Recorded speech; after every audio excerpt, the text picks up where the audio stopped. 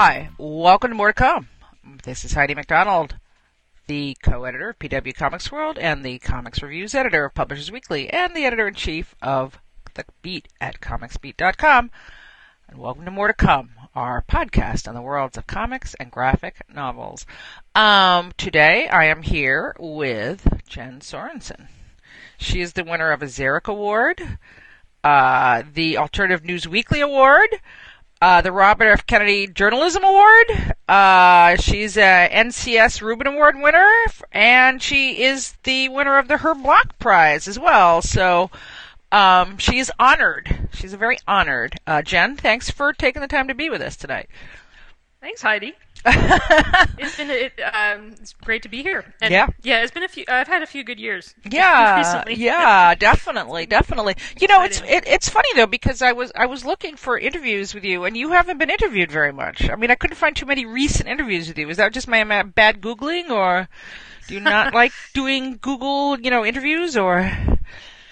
That's a good point. I mean, I've certainly done them over, the past decade, but I think.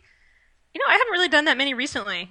I don't know. I think sometimes political cartoonists exist in our own little world a little bit. People sort of, don't think to interview us, maybe. Right. Well, we're gonna, bust that wide open here. So, all right. Well, there you go. Let's. I saw one photo that you'd put up on your blog of you and Linda Barry at SPX last year, which was kind of like this alt-weekly cartoonist reunion. And I was just wondering. I mean, I know your work is online in a lot of places. Are you still in print? I mean, what is really what are your outlets right now for your own work? Sure. And that SPX was so cool, by the way. Like, I got to meet so many great alt-weekly cartoonists. It was really mind-blowing. But as far as my work is concerned, it's really changed a lot just in the past 5 years, I'd say. As recently as 2010, I would say the vast majority of my income came from print clients, and most of those being alternative news weeklies around the country, and a few magazines like The Progressive and Ms. Magazine. And I guess just in the past few years, there's been this development of websites that have comic sections and actually pay for them, which has been sort of a novel concept. I guess Daily Kos kind of started it off. I think that was 2011. They started up their comic section. And, since then, Medium started up the Nib. Other political sites like Alternet and Truth Out started running comics, and The Nation sometimes runs my stuff.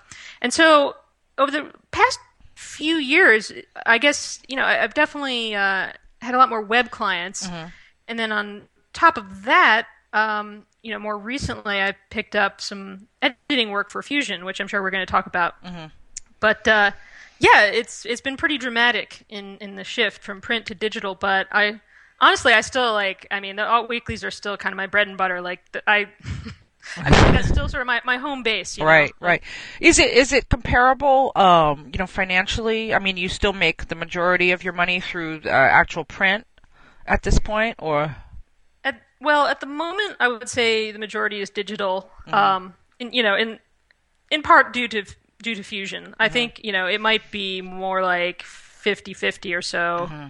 I don't know. I'd have to run the numbers. Yeah. But it's definitely. I mean, I wouldn't want to do without the print component. Right. But, yeah. But there was definitely a lot of talk about that, as it is, obviously, alt weeklies were dying, as if a horrible disease had swept over them. And then there was kind of this resurgence a little bit where it was like, oh, we like our local media, so they kind of, the patient came back to life. How do you feel about it now? I mean, do you think it's still got a future, or is it just these last, dwindling bastions of plastic boxes on the corner? Well, it's been a real roller coaster ride. As recently as 2009, I really things were looking bad. The Great Recession hit a lot of us very hard, and I didn't know if I would be even doing the weekly strip, 5 years later. Now, as it turned out, I think a lot of the alt weeklies that had been bought up by big companies and turned into chains, like those fared very badly during the Great Recession, and they wound up purging their comics and really struggling financially. I think a lot of them were saddled with lots of debt. But one thing that I've noticed in the past few years is that the smaller alt weeklies, the ones that stayed local and independent, some of them are really thriving. Like the Austin Chronicle, right. I actually got paid a bonus by the Austin Chronicle at the end of last year, which has never happened in my entire life. Right. Wow. I mean, just not a huge bonus, but it was just like, wow, bonus pay. Right. And I think 7 days in Vermont. A lot of these smaller to mid-sized markets seem to be supporting their alt weeklies, and so I'm hopeful that those papers are going to be around for a while, and they're really. I still feel like they're serving a really unique purpose, and I love picking up an alt weekly whenever I go to, whenever I'm traveling and I'm in another city. Yeah, no, it still kind of gives you this little snapshot of a local culture that you just can't get from a website, just as a finite package. And it's interesting because what you've just said is something I've heard echoed many times, is that these papers were like, oh my God, we've got to save money, and literally the first thing they cut was the comics, and which isn't that much money, really. I know. It doesn't make sense to any of us cartoonists, because they're so cheap to begin with. Right. Right. I know editors have these complicated, they have this complicated calculus of space and advertising, and it's Right.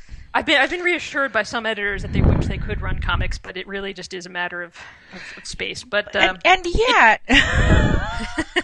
And yet, it's just like, well, they're so cheap, and people like them, and you cultivate regular readers, when you run a comic every week. People, they just fall into habits. I know, and I know it's been proven that certainly at traditional newspapers, urban newspapers, when they do surveys of their readers, the comics are almost always among the highest rated sections of the paper. That's pretty universal in what I've seen, just from my own time when, working in magazines. It's almost always like the actual readers really like comics.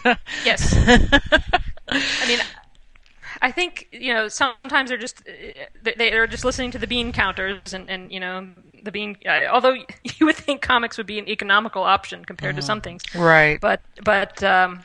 But yeah, I think some papers like 7 Days, and there are some that really have. They've doubled down on comics a little bit, and they're doing great. Not necessarily just because of the comics, but yeah.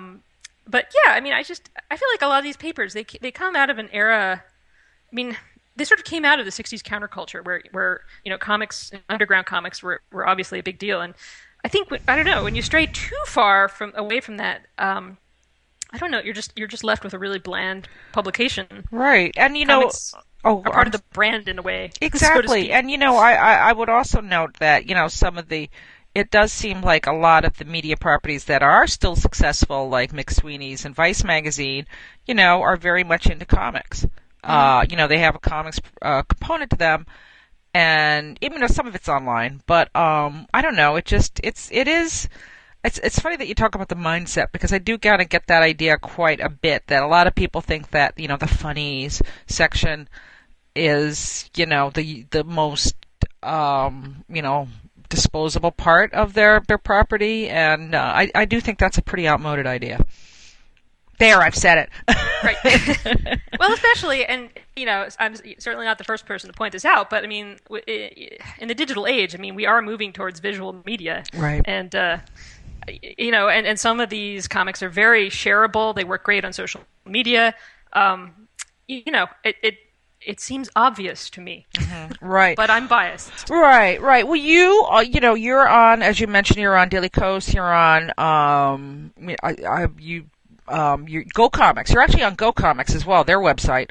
And of course you have your own site at jensorensen.com. So, Yes. Please check that out, everyone. But, yeah, I mean, do you feel like this is a fertile ground for, cartoonists who do what you do? I mean, do you feel that it gives you, a safe space, a safe harbor, or? It's very unpredictable. I would say at the moment things are pretty good. I mean, the best they've been, in my career. Okay, jinx, yes. Not to jinx it, right? I am always sort of prepared for the worst. I feel a little bit like going through the Great Recession put me in the mindset of people maybe who lived through the Depression, and so you're just like, even when times are good, it's like you just want to be really thrifty and save your money and prepare for the worst. So it's hard to say. I wouldn't want to start doing what I'm doing now. I wouldn't want to try to be breaking into alt weeklies now. I mean, I got my start in really it's like the early 2000s, just sending stuff out to alt weeklies when they were still a growth industry, and I think it is pretty hard to break in now. And I don't know what advice I would give to people who are doing what I do. There certainly are. I mean, there are more options online now than there were like 10 years ago. So sure. I think it's hard to cobble together a living doing it, but you can, there are places to get published. So you really just have to be diversified and, be ready to sell prints right. and just, have about 10 different tiny revenue streams that hopefully add up to a living. Right. Yeah, I mean, it really, you're just echoing what I've heard from a lot of cartoonists, and, especially what you do, which is political cartooning, and, but, it's a more, I guess, modern way. I mean, it's certainly evolved since, the single image editorial cartoons of the past. Now you do comic strips that, sometimes have a narrative element to them, and, I mean, it still seems that I certainly see, comics by yourself and, Matt Bors and Tom Tomorrow, Ruben Balling. I still see, your cartoons reprinted and posted on Twitter and shared. I mean, they still sum up, what people are feeling in a very cogent way. It's actually been, the internet has been such a blessing and a curse, because it is true that my cartoons are being seen now by more people than ever. And I mean, I've even had friends tell me that things are just showing up all over their Facebook feed, and maybe because they're my friends and they're not too many degrees of separation away. But yeah, just through alternate and daily codes, and these things, they do get shared a lot on Facebook, and so that's great. I mean, it's really, and I think I've really noticed it just over the past few years. Like, people are like, oh yeah, I know your stuff, which is nice. But again, things are so unpredictable that the media landscape changes so fast now. You just sort of have to enjoy the moment when things are going well. Right. Well, speaking of going well, let's talk a little bit about Fusion.net and what it is, what you do there, and how it's going. So what is Fusion.net, and how did you get involved with it? Sure. Well, Fusion is it's a new media startup from ABC News and Univision, and it's basically aimed at highly diverse young adults. I would say it's aimed at America as it actually is, really, rather than how it's been traditionally portrayed in the media. So I got started with them actually through doing work for the Book of Jezebel. If you are familiar with that, that was published, put together by Anna Holmes, who was the founding editor of the website Jezebel. Oh, right, of course, yes. And yeah, they put out a book a couple of years ago that is basically this highly entertaining encyclopedia of feminist terms, and it's actually it's very educational. I was really impressed when I saw it, and they used a lot of illustrators for that. And so I wound up doing a bunch of illustrations for Anna for the Book of Jezebel, and then a little while after that, she got hired as an editor at Fusion. Mm-hmm. And I actually, I reached out to her and asked her if she, wanted to run any comics or had any interest in, because I had several like graphic journalism pieces at that point that had done pretty well, and I thought, hey, they should have a comics component. Right, like we do. I didn't, yeah, and I actually didn't expect anything to come of that, but as it turned out, I wound up getting hired as an editor for their comics section, which is called Graphic Culture, which you can see at fusion.net/graphic culture. So I've been putting together I've actually been given a lot of freedom to experiment and sort of play around with different formats. Like we've run some short form political cartoons and some long form stuff. I think lately I'm really getting into. We've got a bunch of graphic journalism pieces in the works, and I'm pretty excited about those. Yeah. Go ahead. Oh, well, I was just gonna say, yeah. I mean, they're definitely, been some very cool things here. You just ran a story that was about kind of the millennial dilemma of graduating and not being able to find a job. That was a really strong piece, and I just saw there was I'm going to mess up the title because I don't have it in front of me, but it was My College Rapist Just Called Me on the Phone. That was another piece. I think a lot of people.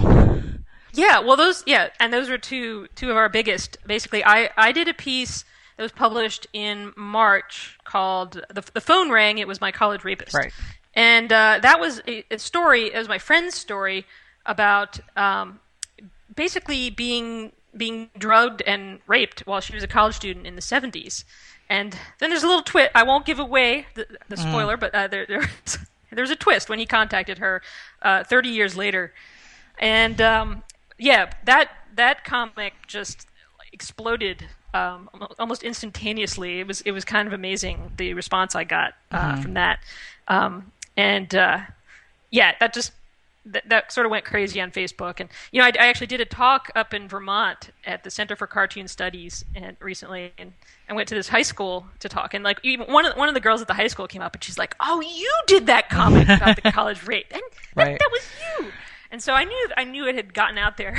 Yeah, when high school kids in Vermont were coming up to me, and then Jackie Roche, who has done some work for Symbalia. She's a really talented artist.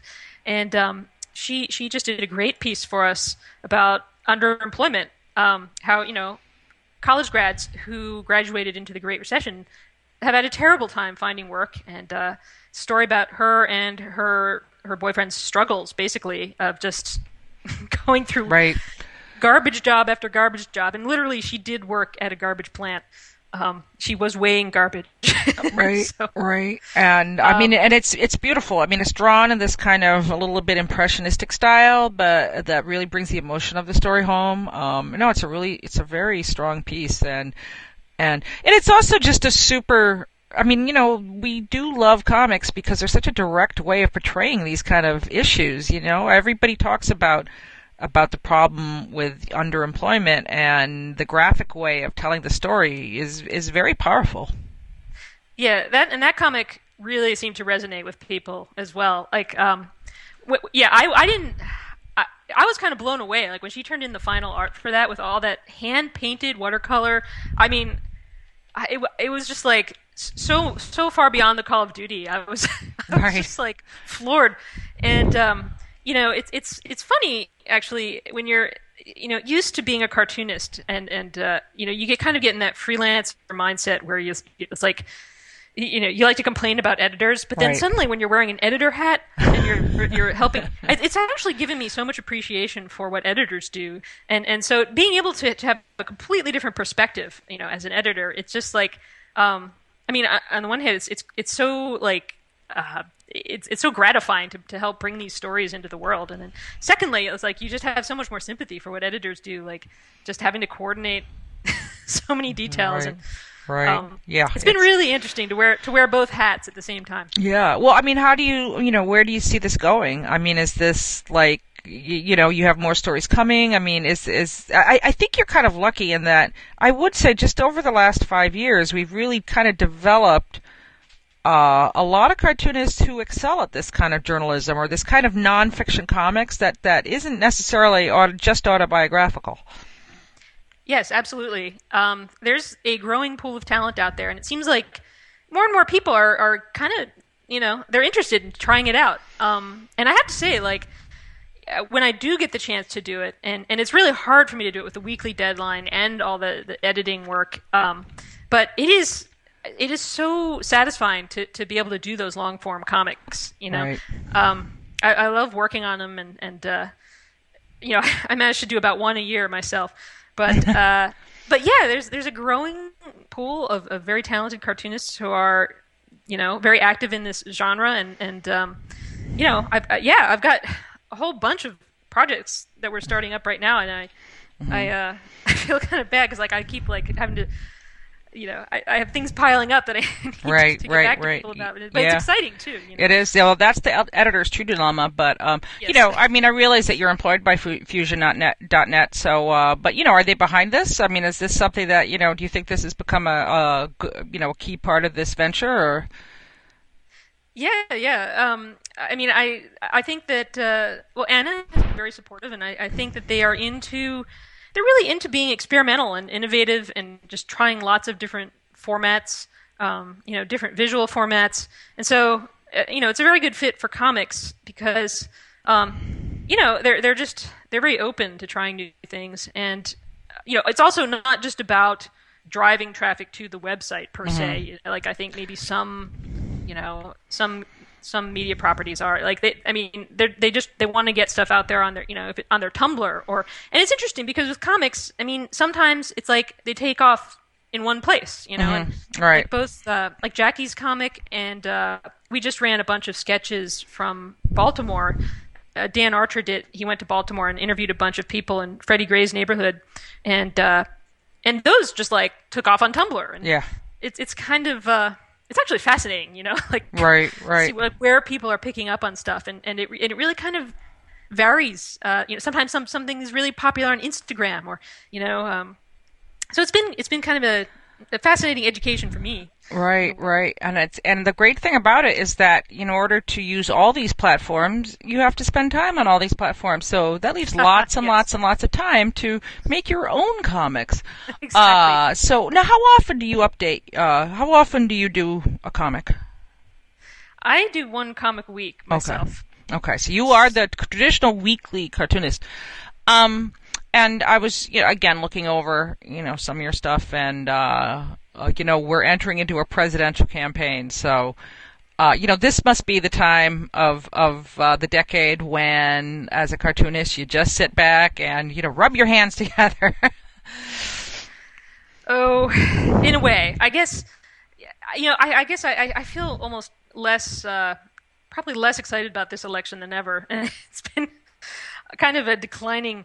I don't know. I think as things pick up, there's going to be stuff to write about. Like there's going to be people saying horrible sexist things about Hillary, and but I think more than anything, I'm kind of filled with a sense of dread. Oh yeah. Well, I guess I think after you've been watching politics for a long time, it can make you a little bit jaded, and I think I have very mixed feelings about Hillary in a way because, like in the lead up to the Iraq War, and she had such a mixed record as a senator, right. And yet at the same time, of course, I would love to see a woman president, and the Supreme Court is extremely important. Right. I'm going to vote for her, but I just. I don't know. And I'm kind of just dreading like the whole mudslinging. Oh yeah. Aspect of it. I think that in a way we should have elected Hillary in 2008, and then Barack would have been in the Senate for a long time. He would have made more friends. He'd be just sitting there waiting to be the president, and we would have really had a good 1-2 punch. I'm not sure the other order is going to work out as well, but we'll see. I guess. What about, though, on the Republican side? There's got to be some good fodder for humor there. It's true. And sometimes they make it too easy. I've been sort of easing myself into that just a little bit. I feel like it's maybe a little early, but, Yeah, I mean, some of them are so over the top. It's almost hard to satirize them. Like, you know, Well, I don't know. you Go had ahead. a brilliant cartoon that was about this thing that really happened, where there was some military maneuvers in Texas, and actually a whole conspiracy theory sprang up that was that this was Obama trying to take over the state of Texas. And I think the last panel was like, of course the governor of Texas said that's crazy, and then you go, just kidding. And did he actually sent the National Guard to watch this? I mean, I don't think they've started yet, but yes, he actually seriously announced that he was going to send the National Guard to monitor the operations, and I mean they've been so roundly mocked for that, and you know it's hard to even know whether the governor of Texas, Abbott, is whether he's just pandering to the extremists or whether he believes it himself. right. And yeah, Texas certainly has not been it has not been like the source of good news lately. Right, It's really right, been right. Yeah, uh, I know. Sometimes it's hard to even, find the sense of humor in some of this stuff, unfortunately. But I mean, how do you decide on a topic? How do you decide on? so basically in any given week, I'll read the news. I subscribe to the New York Times, big New York Times reader. And usually it's like whatever kind of moves me, whatever you're sort of feeling most angered about, or you kind of have to go with your emotions and like what you're feeling, and then sort of start from there and try to find a funny angle. Now, sometimes there are issues that I feel very strongly about, but I just cannot come up with a good cartoon idea, and so I don't do them. But generally, it's like whatever seems just like something usually stands out each week for me.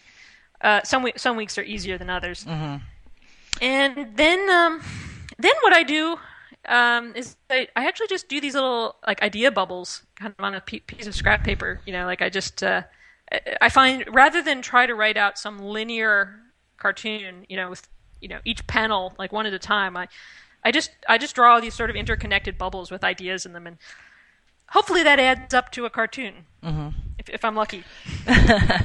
Well, it definitely does. I saw one that you had done that where you talked about. Now you do a blog also where you kind of talk about, like, you can see Jen's cartoons as we mentioned on like Go Comics or on Daily Kos or many places on the Nib, but or on Fuchsia.net. But on your blog you kind of give us the story behind the story, and on one of them you noted that you got to do your first Family Circus parody. Yes, I did. Which was really cool. Can you explain what that is a little bit? It's hard to do without the visuals, but maybe I'll link to that in the description of this blog because it's pretty funny. Sure. Well, I guess I did a cartoon about the lack of women in late night TV. And of course there are there are some exceptions now. I mean, there's like Amy Schumer has a show, and I think Samantha Bee is starting up her own show. But I guess I was kind of appalled at we had such a huge turnover in the marquee shows on late night. Like the Tonight Show and like Late Night, David Letterman, and the Daily Show, Colbert Report. And every single one of them went to a dude, which I guess is kind of predictable in a way, but it seems like the year 2015. I know I've been to plenty of open mics. I know there are women comedians out there, and there are good ones. Well, it's not only that. There's a lot of women comedians who host TV shows, exactly, like Whoopi Goldberg and Ellen DeGeneres. Ellen DeGeneres. Right. She used to be a stand-up comic, if I'm not mistaken. Yes, absolutely. And it seems like some of the choices. They're actually.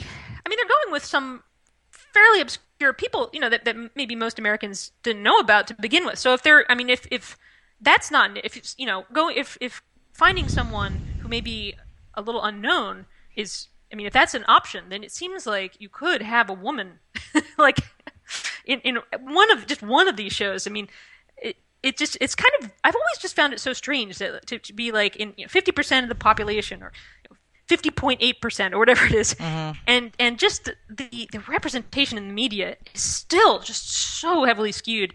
I mean, things are slowly changing. I think maybe through, Twitter and various social media conversations, people are a little more aware now than they were even a couple years ago. Yeah, I don't think it's even awareness. I mean, I think it's because there's still no Black Widow toys out there, I mean, there is this, and it's funny that you mentioned this. We got away from the family circus thing, but no, that's okay. I'll just, but when you talk about, I mean, what I just said is like, Ellen and Whoopi Goldberg, got their starts as stand-up comics.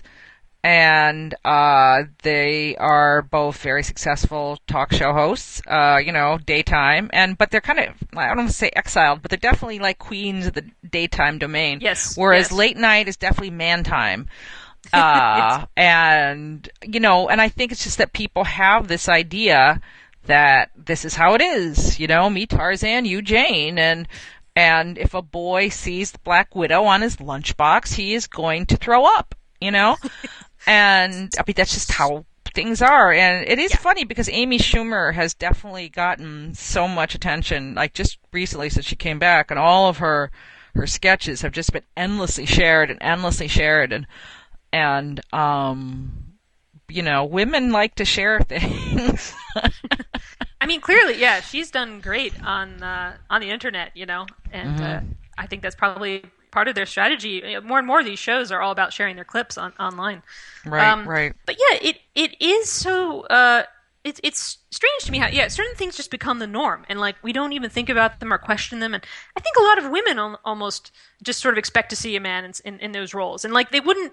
A lot of people, they believe in equality and gender parity, but I think we're just so used to certain things being a certain way that a lot of people just don't even notice. Right. But think about them. Yeah, and I mean, I do think that social media has allowed people to question things more. But, on the other hand, to me, it's like we forget history a lot of the time. And, like Joan Rivers actually was the backup host on The Tonight Show to Johnny Carson, the king of late night, she was his number two. I used to watch her as a kid. Yeah, exactly. And if Johnny wasn't there, Joan Rivers was there. And so it's not like this, we're not inventing anything. It's already been done, girls. And guys, it's already been done. And, it is interesting to me what gets questioned and what doesn't, actually. Sometimes it seems to me that things have gone backwards just a little bit, like from the 70s and 80s. Like, I mean, you even had, I don't know, you had this little renaissance in the 70s. You had like Free to Be You and Me and all this awareness of gender and you had movies like Star Wars, which, well, Princess Leia seemed like... Right. For the time, she actually did seem pretty kick-ass. She wasn't bad, Yeah, she wasn't bad. Things just, I mean, for like 30 years, suddenly, I don't know, in the Reagan era, things just started to go backwards. I don't know. I feel like politically, even Richard Nixon, the president in the 70s, would be, flaming liberal by today's standards. Yes. And could never be elected on the Republican ticket, and we could never get Title IX passed today. I mean, we could never get any of this stuff done today. And so I've begun to think that the political gains of the 60s and 70s were more just like, one shining moment as opposed to forward progression. Although we do see, we see, this is kind of my bugaboo. I mean, I'm not a fan of outrage. I'm not a fan of just like today's outrage, today's hot take and all that, because it just seems to me to be taking a lot of energy away. And, now as a cranky old fart, I would say like, well, you millennials, you did a really great job in the last midterm elections there. So, good job on that. But, I don't know. It's true. I mean, there's definitely like, I mean, I get outrage fatigue myself. I mean, like, there's always people who take things too far on Twitter, and it just, I mean, it does like just give you a headache sometimes. And you just want to go outside and like look at the trees. right. Enjoy the sunshine. Yeah.